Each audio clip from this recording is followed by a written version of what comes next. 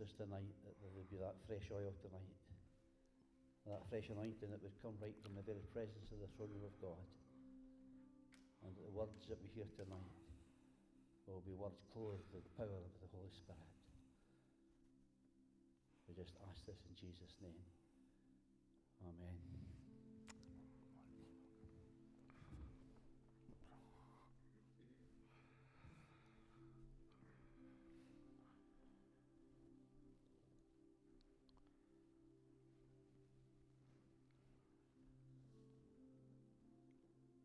There's a man in the glory tonight, seated in the highest throne. Father, just give us that revelation tonight of the King of glory seated on that throne. Burn it into our hearts and consciousness, I pray, Lord. So that, Lord, as we leave here, Father, that is what we're fixated upon. That wonderful Saviour and Lord of all. We live in unprecedented times, momentous times, dangerous times. But we need to know that there's a man in the glory that is over all and controls all. But we also need to know, brothers and sisters, tonight, that he has a plan and purpose for you and I. And that much of the governing of the nations is in our remit. Amen? It's our business. We're about the business of governance. Isn't that exciting? Isaiah chapter 60. This is where we're at right now. I believe Isaiah 60 runs concurrent with the fall of Babylon. But the fall of Babylon is imminent in the earth. But at the same time as there's great darkness, great despair, great destruction, there's a rising up of God's people in the kingdom. Arise, shine, for thy light is come, the glory of the Lord is risen upon thee. For behold, the darkness shall cover the earth, and gross darkness the people. But the Lord shall arise upon thee, and his glory shall be seen upon thee. And the nations shall come to thy light, and kings to the brightness of thy rising. Now, I've always interpreted kings as being literal kings, as well as, prime ministers, presidents, those types of folks. But, I'm revising that. And we'll look at that in a minute, or in a wee while, why. If you've seen the stuff on Facebook and so on, and I did announce it, I think, last week, what I want to speak about tonight is a remarkable man with a remarkable ministry, a remarkable group of people from the 20th century, from the early days of Pentecost. A man called John McPhee, who wrote a book. In fact, it's in my wee box here. Should have had it out.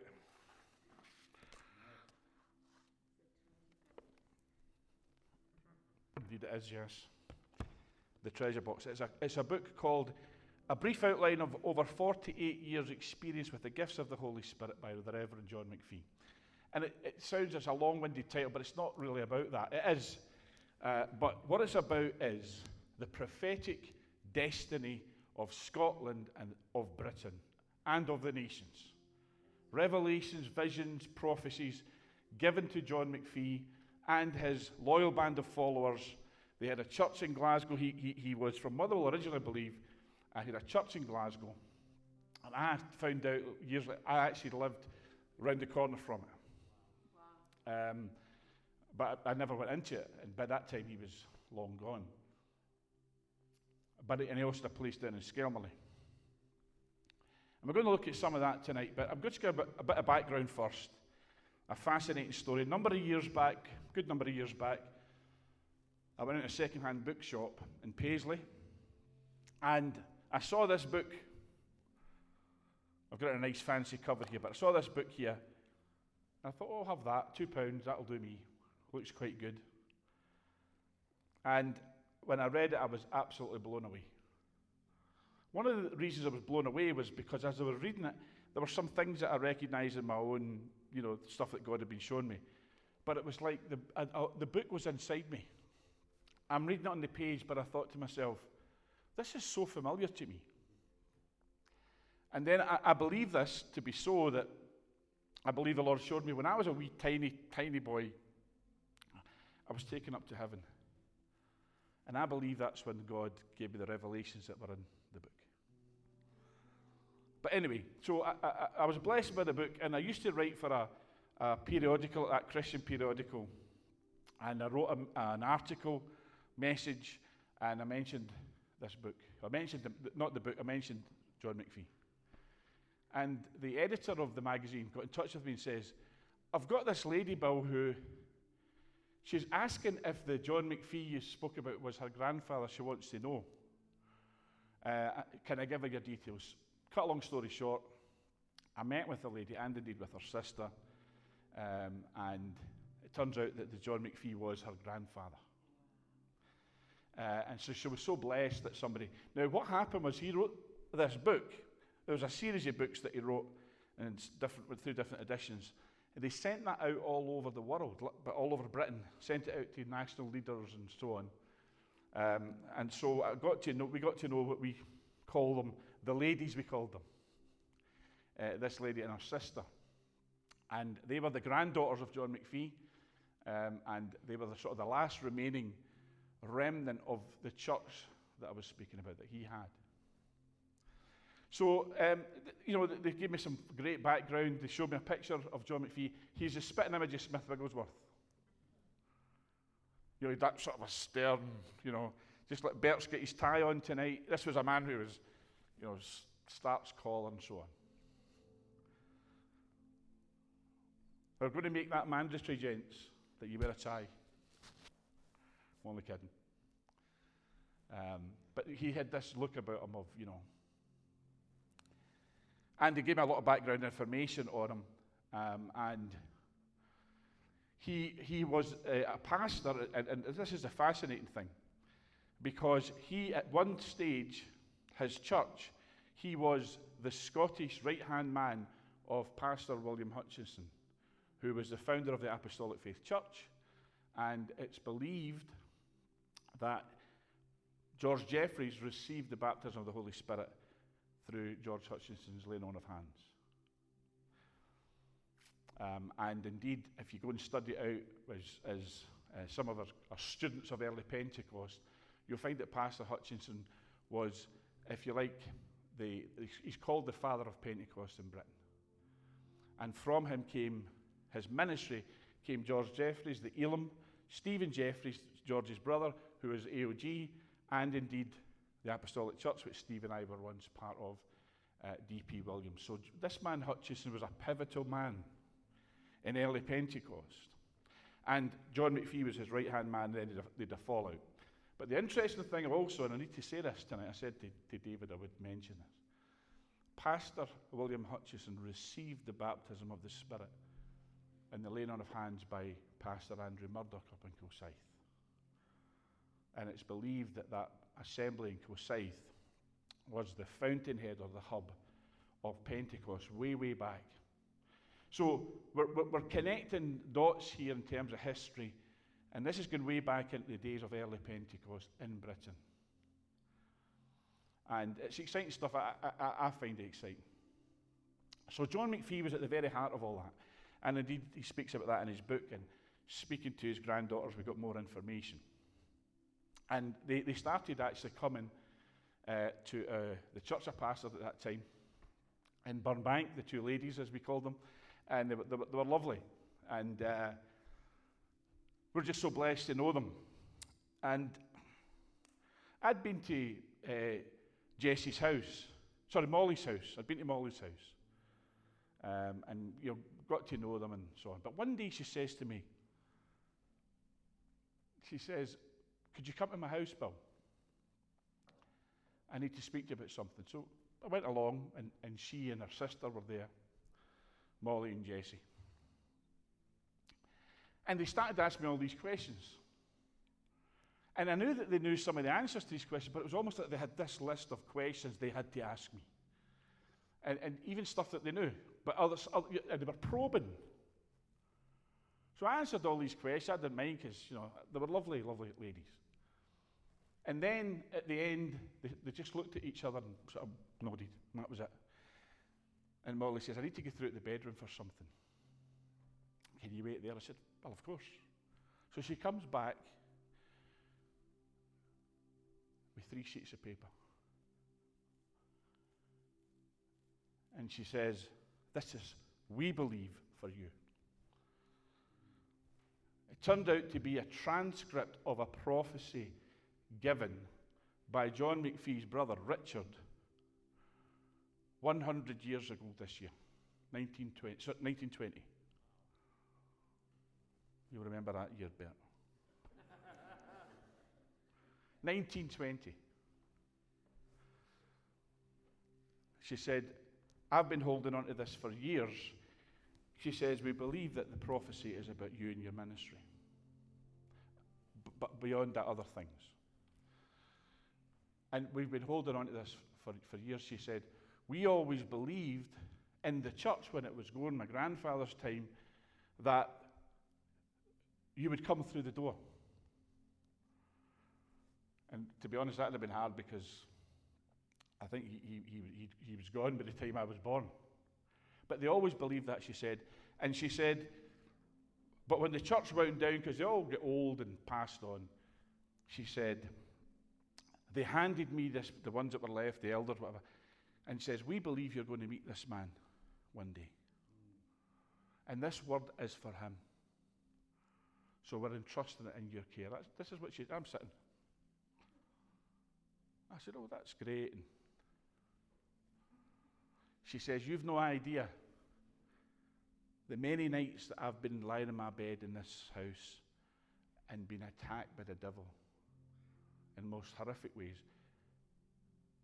and I knew it was because I was holding this word. She says, so I'm glad to be. And that's what I really want to speak about tonight. I want to speak a little bit about John McPhee's book, and I want to speak a little bit about that 100-year-old prophecy or vision. And it says at the beginning of it, we are sending this vision forth as a teaching, for in it lies the whole plan of God for the last days. And it says, as you go and read it, I don't have time to read it out to you. But the whole point of the vision was that God's plan and purpose for the last days, Scotland was at the very heart, central and prominent to God's purpose in the earth. That's our witness, isn't it? That's what I read from Jean Darnall's word. That's what I read in the prophecies of Peden and the Covenanters. Scotland to play a very central role. The Scotland, or the church in Scotland, not the Church of Scotland, but the church in Scotland that we know, let's be honest, it's not very powerful, is it? It's not very big, it has no influence. When we're watching these protocols by the government, we're not even mentioned. So you've got to actually go and find out what's happening in the church. 100 years ago, the very first thing that it says was, this is how these protocols will affect your church going. And that's all part of the prophetic message as well from the Covenanters, that the church would become very, very low in Scotland. But this vision, and indeed Peden's and Cameron's, is that God would raise up his church again in all its grandeur and stateliness and become the mighty force on earth that it's meant to be. And in fact, as John McPhee says, would lead the nations.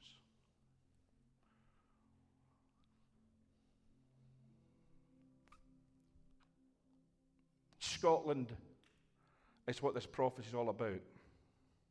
And he speaks about the man-child coming forth, the man-child company, the company of overcomers, the end-time Benjamin company, Joseph company, all the different names that we give it will begin in Scotland. I don't look to America, do you? I love the American saints, I love the American church, I know loads of folks over there, mighty men and women of God, but I don't look to the American church or American Christians or American leaders, I look to the Lord, but I believe that we've followed other countries, nations, or people from other nations way too long. And it's not that we get arrogant and say, oh, we're Scottish, who's like us. But we say, Father, we thank you that here in Scotland, God is going to raise up his work. He's going to raise up his ecclesia. We're not calling it church anymore, folks, because church in many ways is an old wineskin concept. We all have our idea of church, church, church. But the Greek word is ecclesia, and it doesn't mean a holy huddle where we have 4 hymns and say a few prayers and then somebody gives a message. It means governmental assembly, the place where governance takes place. It's a whole new paradigm. And it's very much spoken about in the John McPhee book. But I'm going back to the vision here. It speaks about a man-child that would come forth from the heavens above Scotland. It's very, very powerful and symbolic language.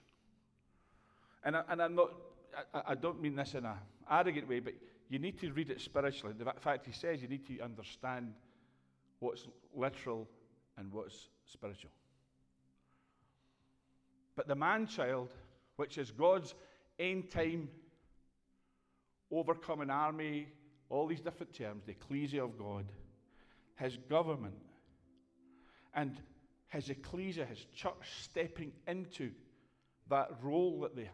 Like Bert spoke about, and you've maybe read in the old Paul Bilmheimer book, destined for the throne. Throne life, throne living, throne ruling and reigning.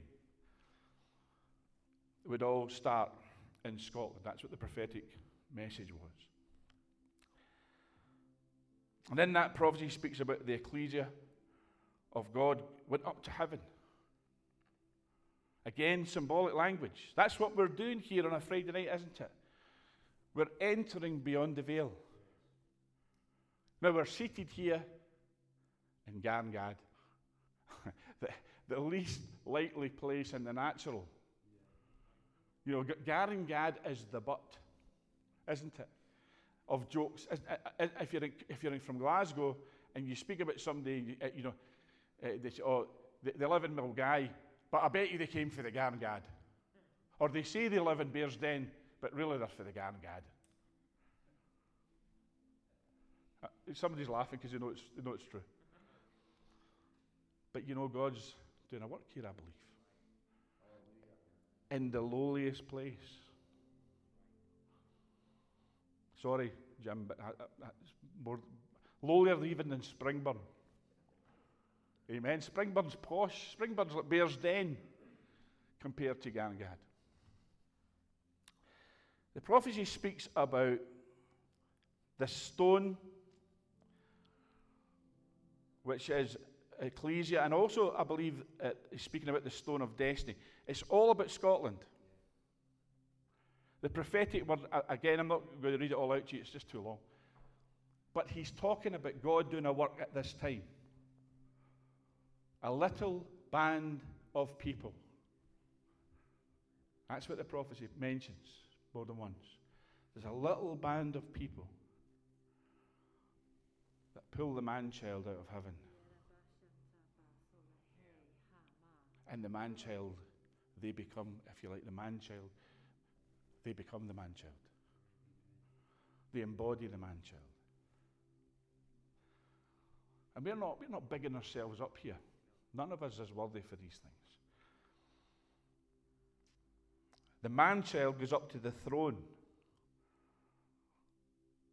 And the man-child descends down. It's all symbolic language. And the little band of people keep rising up. What's the name of this? Arise Scotland. The rising ecclesia. What are we rising up to? We're rising up to God's purpose for us and destiny for us as his ecclesia in the earth. I'm not saying it's just here. I believe God is raising up people across the nations who say church as usual is not for us, business as usual is not for us. It's time to enter into God's destiny for his people. And that destiny is, as we call it, the man-child, as Scripture calls it. And it speaks about an angel saying, Babylon is fallen, which is scriptural. The kingdom of God is being set up upon the earth. And it's all based on Scotland. This little band of people would be used by God to cleanse and reform the establishment, which is those who govern us. And the number one thing that we faced tonight, brothers and sisters, the number one problem or issue, I believe, and I've said it before, is wicked, corrupt government. Not just in Scotland. It's not government bashing or SNP bashing. The problem that we have here in Scotland and in Britain is that we're governed by globalists.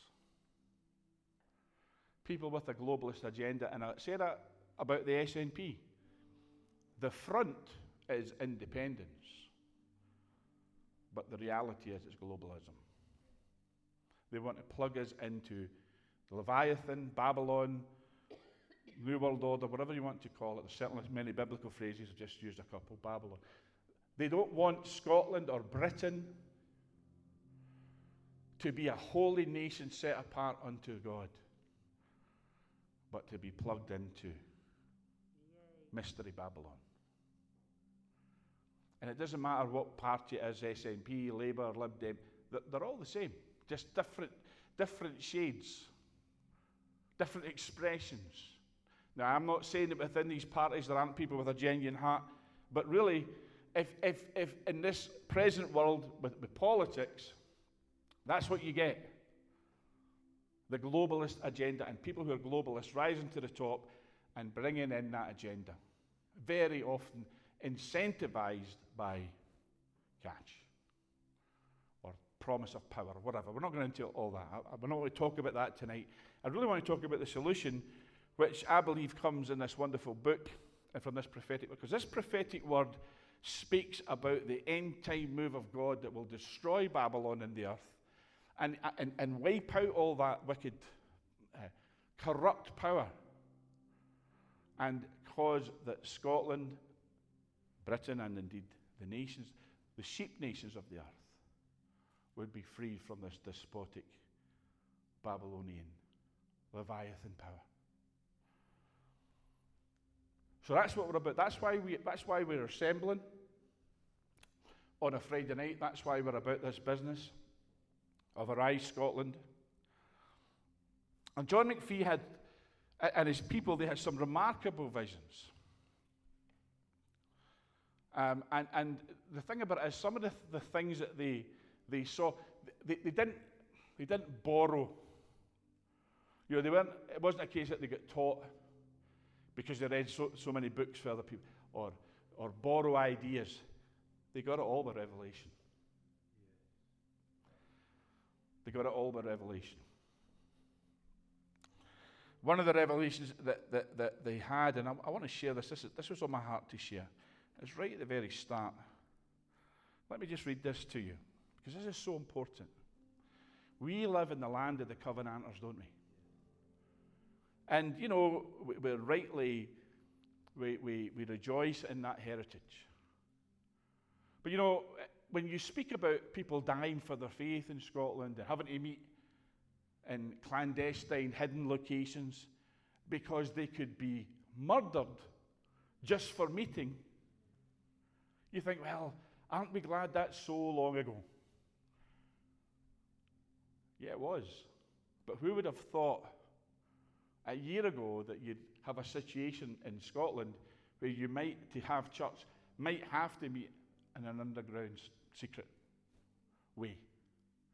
Okay, tonight we don't have to do that here, but let's face it, and I know people who've met during the lockdown in that manner. That spirit of persecution. And what happened back then was that it produced the Covenanters. What will happen if persecution comes again? I'll tell you, John McPhee prophesies it. Covenanters will rise again. And he speaks about that. A band of covenanting people. Let me just read what he says here. This is so important. He says, so as the Lord raised up the covenanters to take away the testimony from our royal house. Because remember, the covenanters were in this confrontation with the house of Stuart, with the royal house, because they made covenant with Charles II. Charles II signed the covenant, then reneged on the covenant and started to murder, and that's why the killing times. So he's saying that God took away the testimony from the royal house, and he gave it to the covenanters. Look what he says. This is a prophetic word. He says, so sure will there be a band of covenanters raised up in these latter days to carry the testimony which is the spirit of prophecy back to our royal house.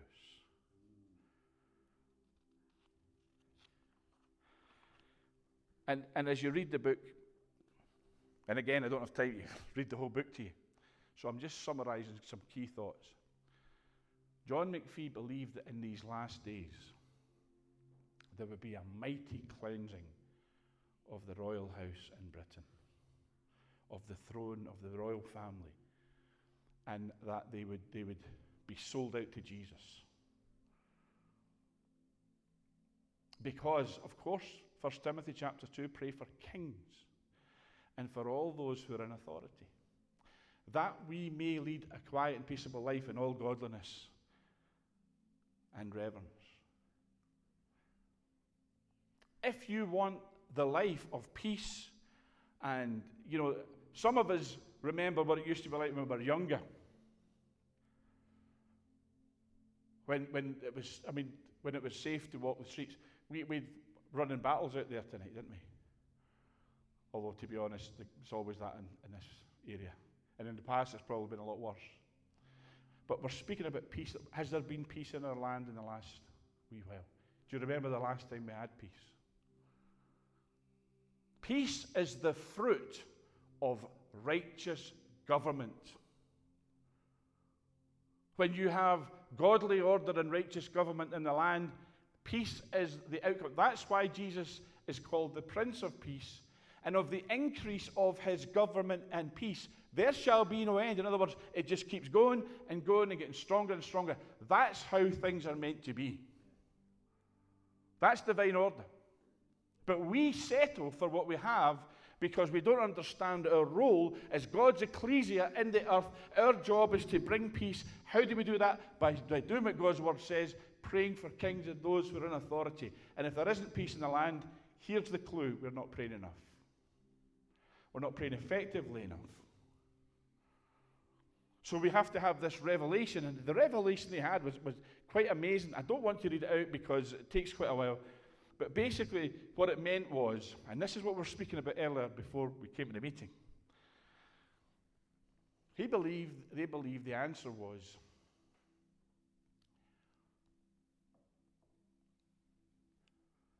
for our royal house to have a mighty cleansing. And that our monarch and all the royal family would be born again, Spirit-filled, tongue-talking, Bible-believing, devil-stomping, sold-out Jesus freaks. Didn't use that language. I'm bringing it up to date. I'm bringing it to the 21st century. But what he was basically saying was, the answer is, as if a royal family gets saved. And he believed in the last days that's what would happen. And of course, we could extend that to the Prime Minister's office and the other offices of state. What happens if there was a mighty revival among our leaders, among our government, from the very top down? Remember that the Queen is the only leader or ruler in Britain who's anointed to lead. All the rest are elected or appointed. But she alone is anointed. And so he called it the king within the king, and they had visions of this, that they would see, they would have visions of the king, and I think they had that quite a lot. And within, they would see the Father, they would see Jesus, Just, in other words, just like us, Christ in you, the hope of glory. Thou in me, and I in thee. Have I got that round the wrong way? I in thee and thou in me, same thing. And it's so simple. Well, that's just too simplistic. That'll never work. Really? Worked for King David. Worked for righteous kings of Judah. And remember that when there was a righteous king on the throne, what the Bible would say, a good king, and there was none in the northern house of Israel, there was a few scattered throughout the reign of kings in Judah. There was blessing in the land. Because when you have a dud king, or a wicked king, or a carnal, selfish king, and it's been proven in history as well as in the Bible, the nation suffers. And we could say in our day with prime ministers and presidents and first ministers and so on, if that person is not a person who relates to God the way they should, the nation will suffer. Doesn't matter how much they love the nation or how well-meaning their intentions are. You need a born-again, spirit-filled, sold out to Jesus. That's what we need leading us. And we talk about Trump being a Cyrus and so on. We don't need Cyruses. We need Davids. We need a Davidic shepherd on the throne of Britain. That's what we need, a shepherd king. And so it's so vital that we pray. You say, I don't pray, I don't believe in the monarchy. It doesn't matter what you believe. It doesn't matter what you believe. Pray for kings and for all those in authority.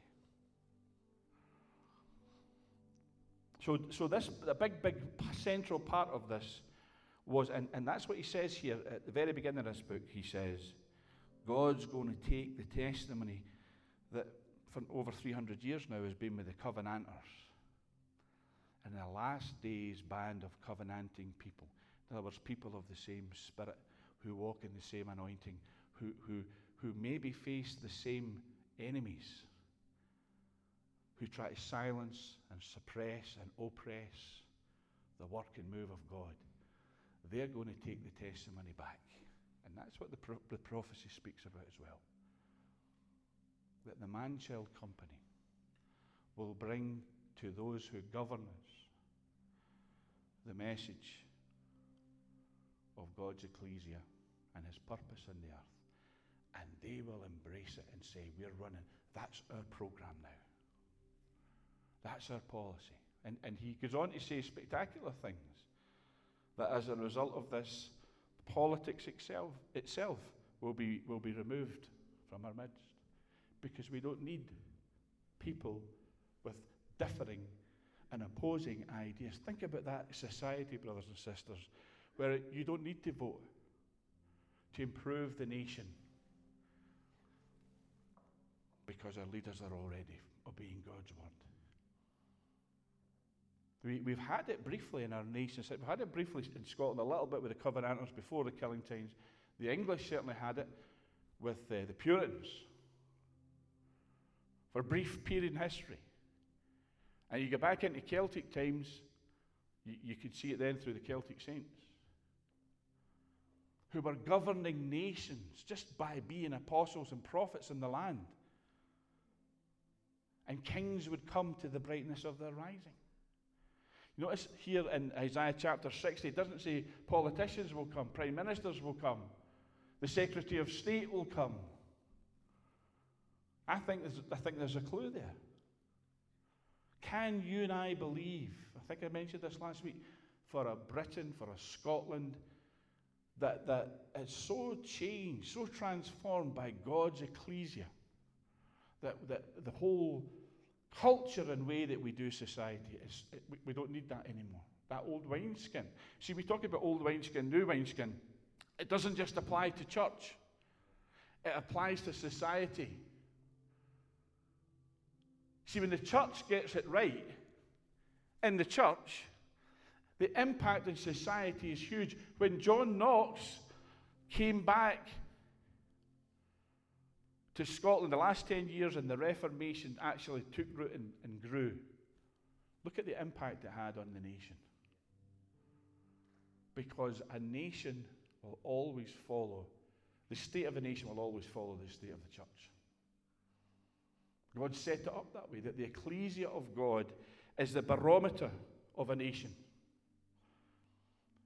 And let's be honest, that's why we're in a mess. That's why we're in a mess. Because the church is nowhere near where it should be. And that was prophesied. Peden in particular prophesied about the church had become so low that you'd hunt throughout the land and wouldn't find a man who could give you the authentic word of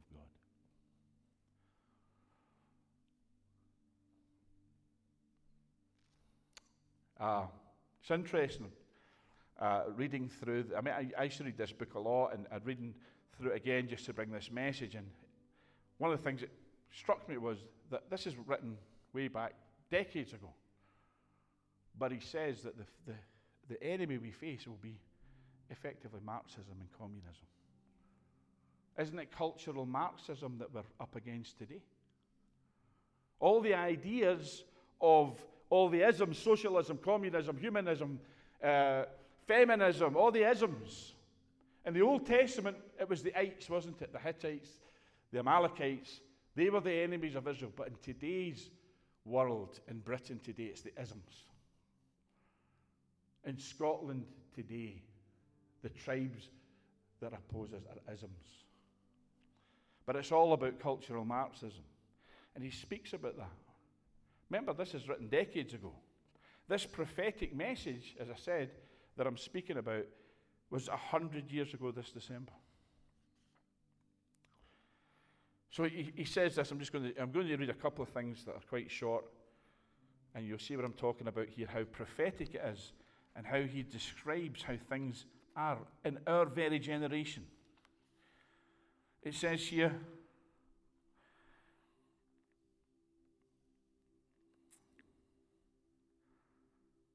the choice, this is the choice of the people, individuals and the nation.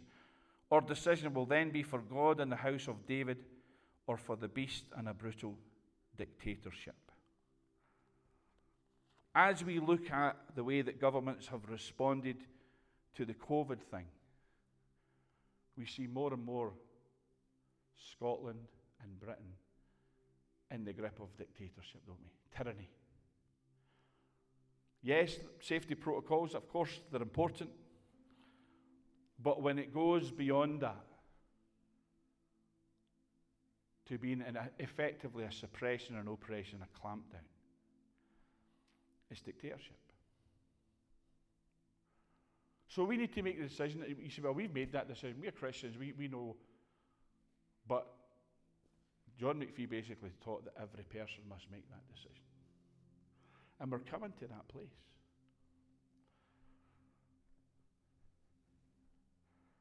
Here's another thing he said. I'll just read this out.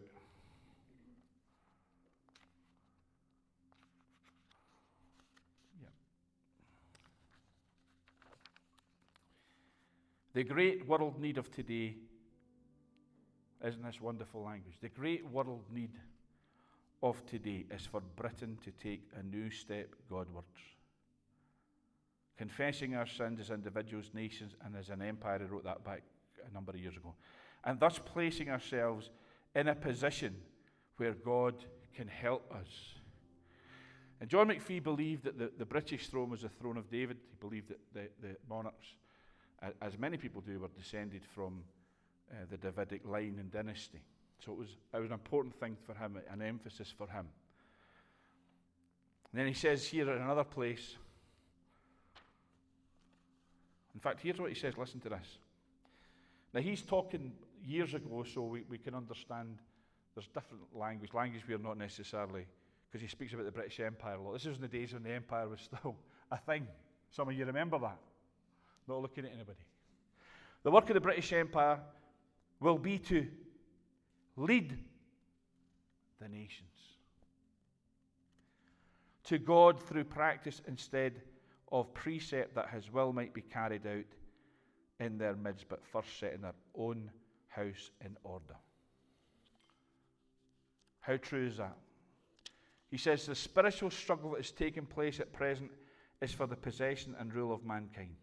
That evil power, the beast, desires to bring into bondage all mankind, in and through the body of a brutal dictator, while on the other hand, God our Heavenly Father, with our consent, desires that our Lord and Saviour Jesus Christ, in and through the body of a king of the house of David, should set all mankind free from oppression and sorrow.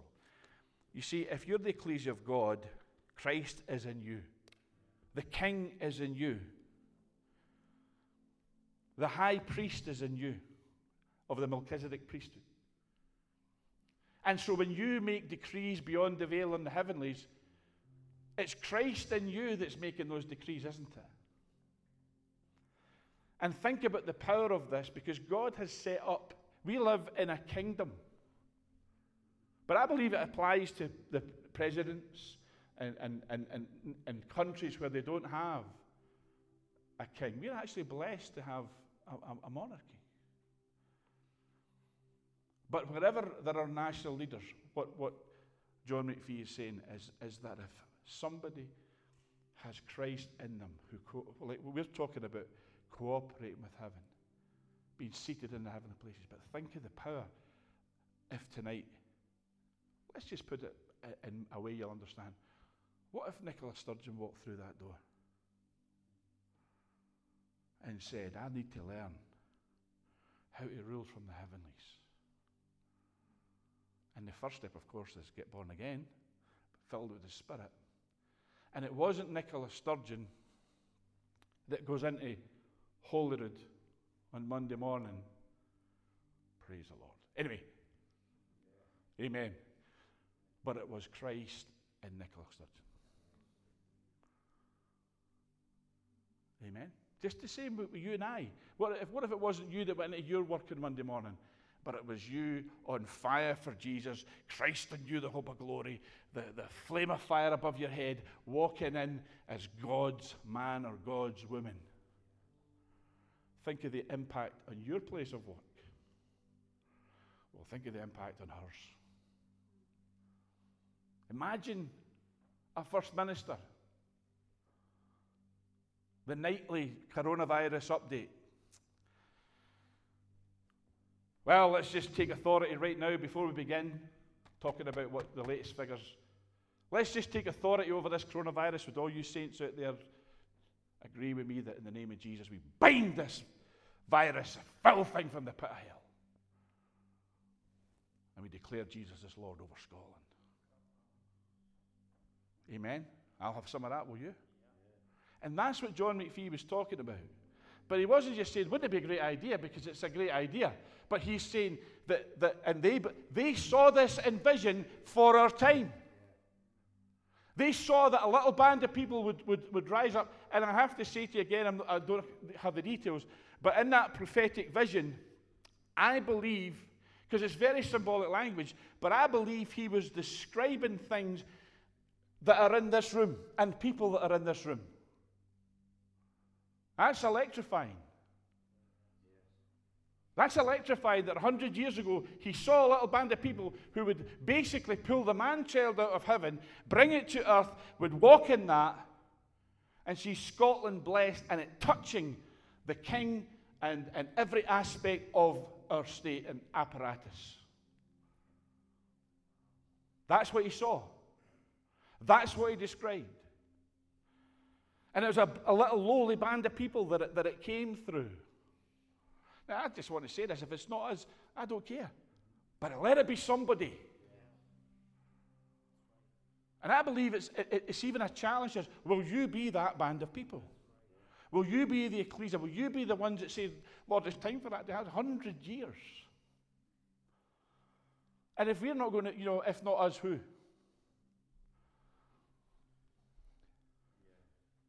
Praise the Lord.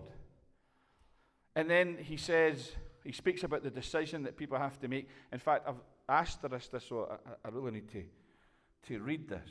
But what he's talking about is that kings rule by Christ within. That's God's pattern. You know, that's what God, you know, Bert's been speaking to us quite a lot about, privately and among the leaders, about Psalm 110. David, a man who lived 1,000 years before Christ, who is, I mean, David is just the most amazing Bible character, central to the Bible story. So much so, God made him a patriarch. God made David, he calls it the patriarch David. God gave David the same promises he gave Abraham, that he'd have multiplied uncountable seed. And that's a whole other message. Royal priesthood, a holy nation, the seed of David, both physically and spiritually sown amongst God's people. What did God do to David to elevate his throne? To make David the undisputed ruler, to bless David. Psalm 89, go read it. Psalm 72, Psalms about the Davidic throne. And if, just John McPhee's correct, if that applies to Britain, if we are descended from the house of David, which I believe we are. But you don't need to believe that. This is a principle. You don't need to go that far if you don't want to, but it is a principle. What did God say to David? Show David. What did God do to David that made him the King David today that we love? Here's what he did. He gave him a revelation of Jesus at the right hand of God the Father, Yahweh in heaven. He said that Yahweh said, the Lord, capitals Yahweh, said to my Lord Adonai, what did David say? I'm the King of Israel, and Jesus is my Lord. Even in the Old Testament, they're walking in this, the key of David,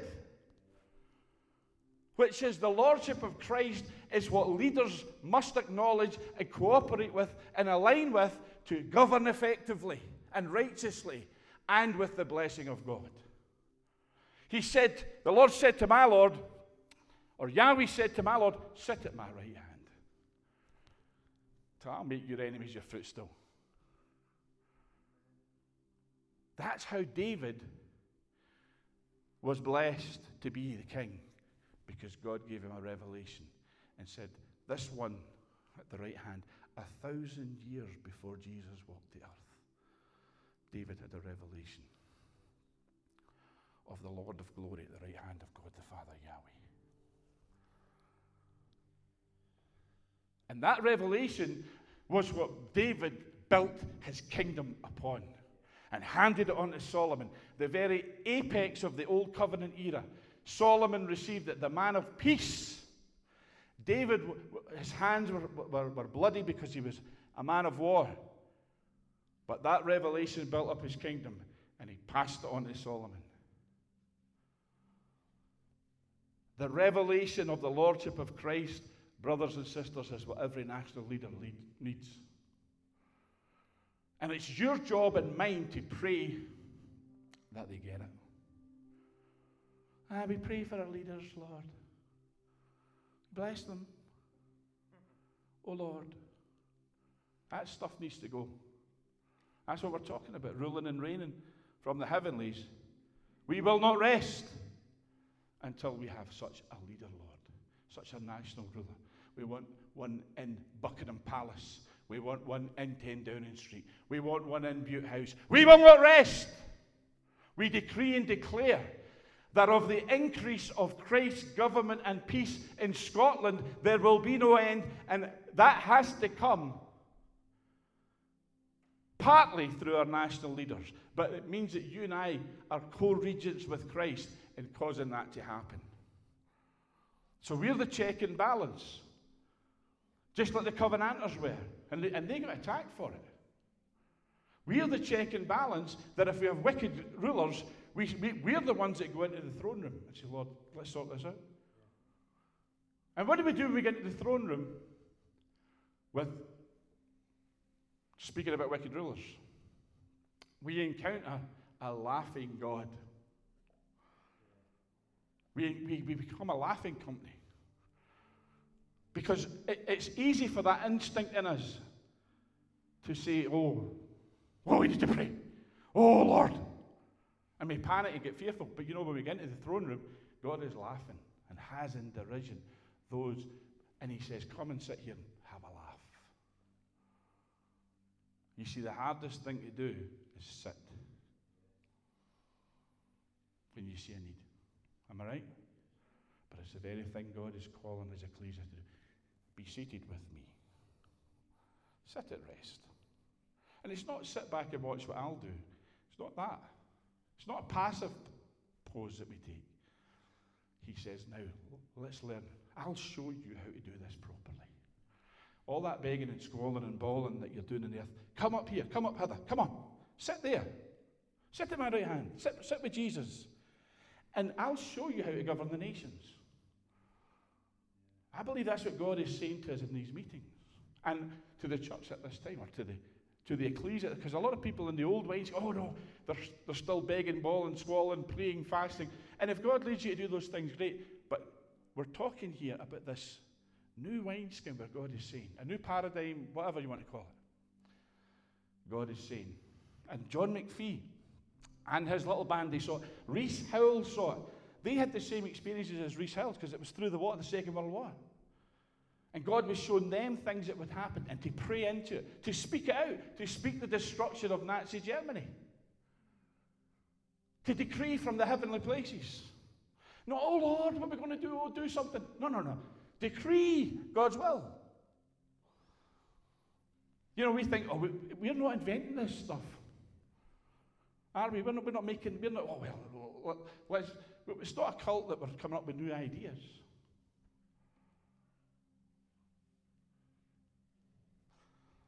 But these men went before and pioneered the way. So kings rule, but Christ within. There's a passage and because they believe that the British throne was and I don't care if you believe that or not. Well, I do, but you don't have to. Again, it's a principle. We take principles from God's word. He speaks in Zechariah about a fountain being opened to the house of David and cleansing. So even if you don't believe the British throne's descended from the house of David, you don't have to. You can. I would say maybe you should. Well, not maybe. The point I'm making is, take the principle and say, Father, send a fountain of cleansing among all our national rulers. Let a fountain open up so that we have a cleansed parliament, a cleansed monarchy. No more talking about Prince Andy and all his ways and Harry and all that. Lord, give us godly men and women in our royal house. Give us godly leaders. Remove the wicked in our parliaments and councils. As I said, the wonder of it, the beauty of it, the glory of it, it's not that these were suggestions that these folks made. And by the way, they were attacked for this revelation. It was a prophetic vision of what was to come. And I believe we're at that time. I believe it ties in with Jean Darnall's vision and the Covenanters' prophetic words. John Brown of Hardy, all these people in the past who prophesied about this time we live in. Now, we will either just say, well, it's too much hassle.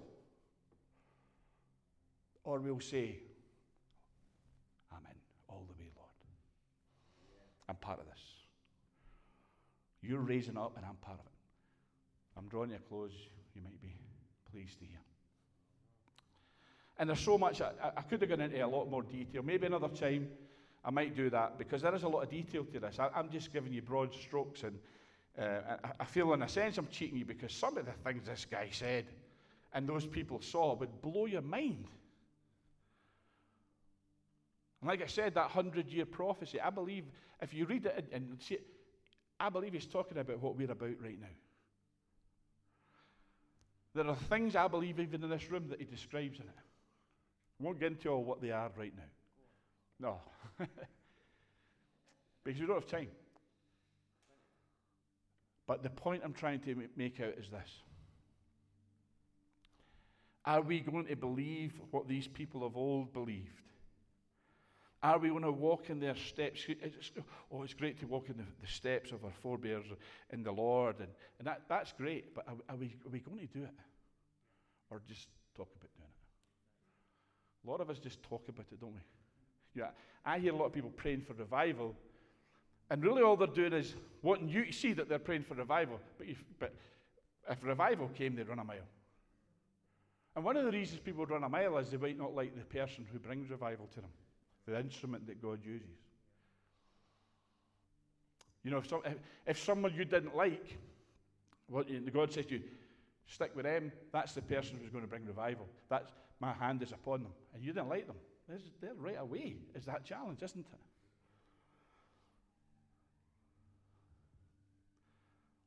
But we're in that place tonight, I believe, for God. Again, every week it's a response. What will we respond? Some of you have been coming here week after week. So that in itself is a response. The faithfulness to come. Give up your Friday night. But you know, none of us should view giving up the Friday night or anything, because this is glory. And whatever you trade for it, it's a bauble, isn't it? We want to receive the glory. We want to walk in the glory. But it's not just so that we can have feel-good meetings and happy clappy times, or even full church, all the things that we envisage as revival being. You know, God doesn't need to do this with a people. He can do it with one person. Solomon prayed, if one man turns to you, bless the nation, or save the nation. So God doesn't need numbers. But I do believe that it's a wonderful thing if more of it is. Many are called, but few are chosen. And chosen doesn't mean that it's a sovereignty issue, or God chooses Ruth, but he doesn't choose Stevie. What it means is that you position yourself to be chosen. Because chosen ones are overcomers. Chosen ones are ones who put themselves in the place, who say, I'll respond to that. I don't know much about this John McPhee guy that Bill was talking about, but I know I want to be among that happy band, that little band.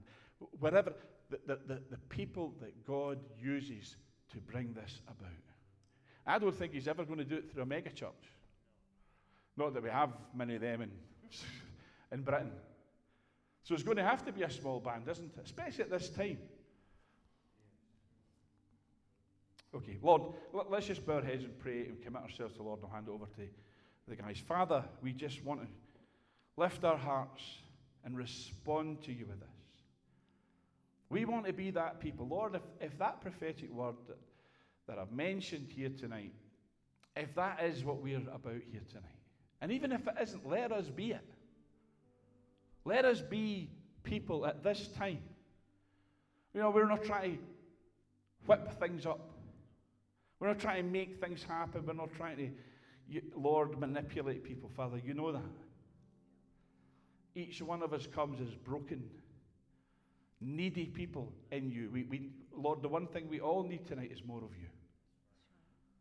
That's the one thing we need, Father. Every one of us, no matter where our walk with you, Father, we need more. We desire more. We cry out for more. We cry out for deeper, greater revelation to be taken, Lord, and we do it by faith, but Lord, there's things we want to know and see and be about with you and in you, through you, Lord, and you through us. To be the people of God in the midst of a crooked and perverse generation. But not just, Lord, accepting that, but Father saying, make us agents of transformation. That Britain will change, that Scotland will change, that Glasgow will change, that Cowdenbeath will change, that Hamilton will change, that Kilsyth will change. All the places where people are from tonight will change, transform into communities, Father, where you are glorified and honoured and your presence is felt. Engulf this land of Scotland tonight with the fire and glory of God, and never let it depart, we pray, Lord. In Jesus' holy name we ask it.